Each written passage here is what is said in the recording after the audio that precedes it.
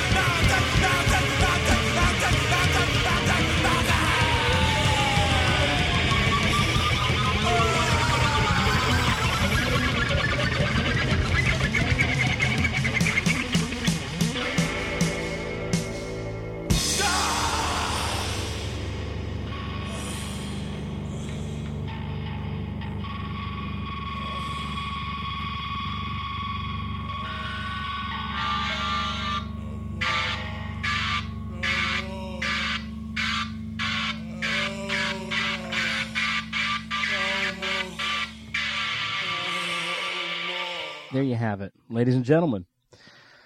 A little bit of the past, of my past. And I've come to grow very fond of my past. We're talking like 1980, 11 years ago, 12 years ago, 1979. I still wish I was in a band. I wish I had a band and was playing in a band. It's not happening right now. Back then, despite all the aggravation, it was a lot of fun most of the time.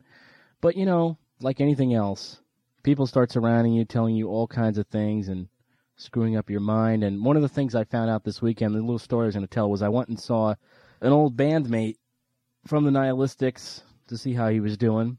He's doing pretty good. We were talking about old times, and he whipped out this CD, and I immediately felt like this kinship with people like Bo Diddley and, you know, all those guys who were basically sold their music down the road. They sold their music for a few dollars, and years later it was issued out on CD and on, you know, compilation discs and so on, and they realized they didn't see a cent from it. They weren't going to see a cent from it. Now, this is not to say that that album is going to sell. That's not to say that that CD is going to make a cent. All I'm saying is I have no control over it. Neither do none of the other band members. We signed our rights away to it. So now this glow-in-the-dark CD comes out, and I'll be faced with the prospect of, you know, next time I go into a record store somewhere that would carry that kind of thing, seeing it staring out from the shelf at me, and knowing that they're asking $14 or $15 or $16 for it. And I could show you the receipts of what I made from that record. $86 and change. Now, we all say that no one's in it for the money, but if you're in a band out there, and if it's an underground band, a punk band, a hardcore band, any kind of band, and all you want to do is play, you don't care about the money. Think about how it's going to feel years from now when other people own your music, and who knows, maybe they'll release your CD, maybe they'll sell it on some other format, and it'll make a little bit of money, not much, little sum, but it's not going in your pocket. All that work and sweat and effort had nothing to do with you. You have no rights to it. It's a little painful. A lot of things went on way back when that band was around and playing. Some of it I have permanently shut out of my mind. Other things are crystal clear, like playing Max's Kansas City a couple of nights before it closed forever, playing there 2 nights in a row. Also, I remember playing the Mud Club. It seems like every time we played somewhere, it shut down. Not too long after that. The old Peppermint Lounge closed down for good. Hey, at least that's part of my past. I could say I played those places. What can you say for yourself? Yes, did you want to say something? Yes. I wanted to, what was the problem always in the early 80s with Boston scene and the New York scene? The Boston scene and the New York scene? What was always the rival? The rivalry? Yeah. Oh, well, because they were from two different places, I think. I mean, that I don't think it had anything to do with anything else. New York thought it was better, and Boston thought it was better. Oh. Why? Were you around in those days? Well, about 84. Yeah, we're getting real nostalgic about something that happened 6 years ago. It's disgusting.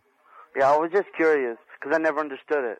Well, it's basically just xenophobia, people that come from different areas who don't like each other, people who are, because they're different or whatever. Like, okay. Like no one liked the kids from Washington, D.C., and they didn't like anybody from New York, and no one from New York liked the kids from Boston, and vice versa. But it's all different now. Now everyone loves each other, right? Not really. Yeah. Do you still go to those matinees? No, there's no good bands left. It may sound like a stupid thing to say.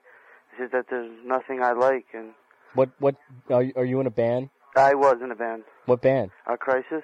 And there's no good bands out there anymore. Well, I mean, there was a couple good bands like Born Against. Yeah. And like my favorite band, well, they just broke up recently. Super Touch. They've been my longtime favorites since they were Death Before Dishonor. So you miss these bands. You don't feel there's anything that's come along to replace them? No, bands are now. There's like this new Archie college type deal. I don't know the first thing about music. I'll be honest with you. Me either. I mean, I just know what I like. I know what I like too. It's just like art. I'd rather be creating it than listening to it. That's right. So I don't listen to too much of it. No. Yeah, I have to make that horrible admission to people. But, I see what you're talking about. I see all these bands like EMF and Jesus Jones and all those bands that are getting really popular now, and everyone cops their look and wears their baseball caps backwards and has those weird clothes, weird. Weird's not a good word. You know what I mean. Yeah, I know what you mean. I just think they're not good. They're just no talent.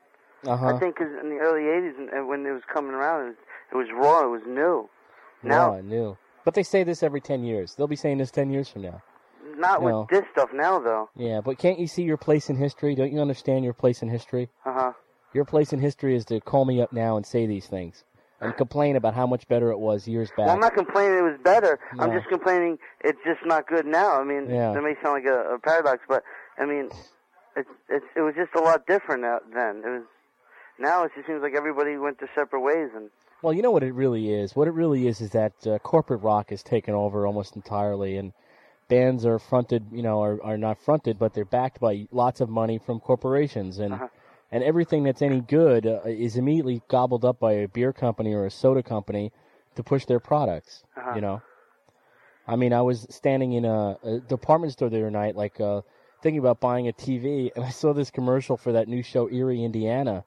And what do you think they were using as background music? They were using EMF.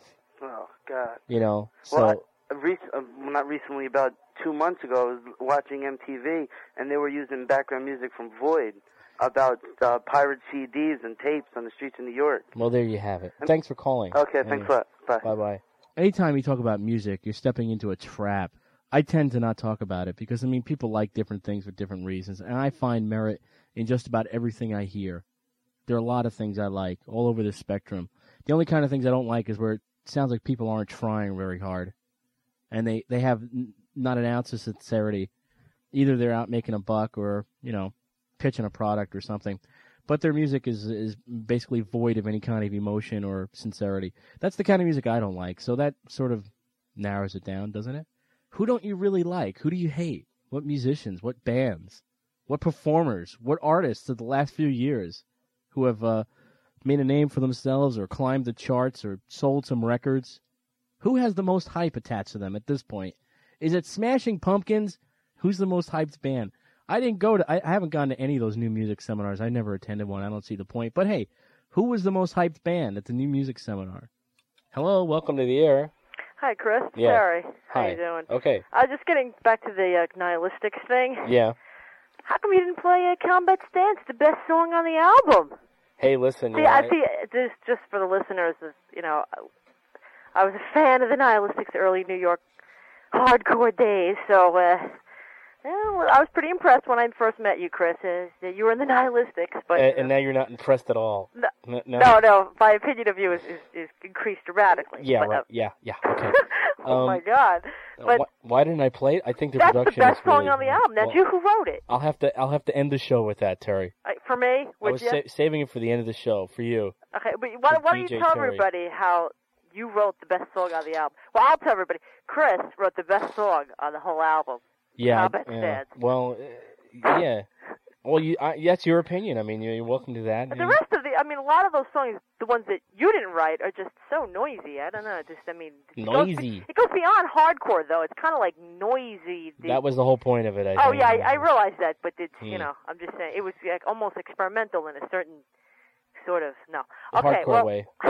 I know. Hey, listen. Okay. Well, thanks for calling, though. You're welcome. Thanks. Okay, bye-bye.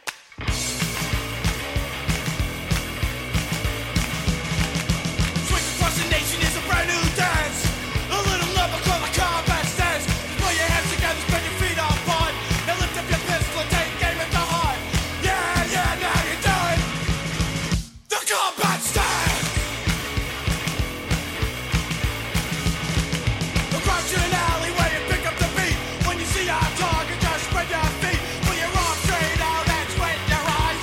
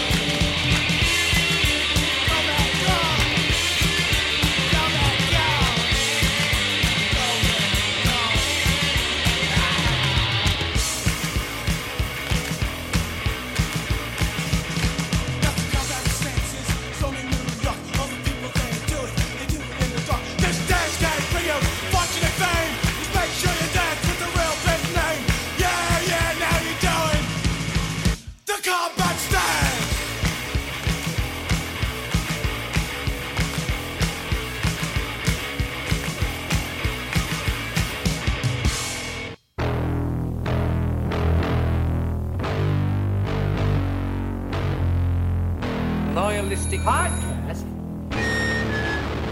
Nihilistics are the fucking best! Yeah!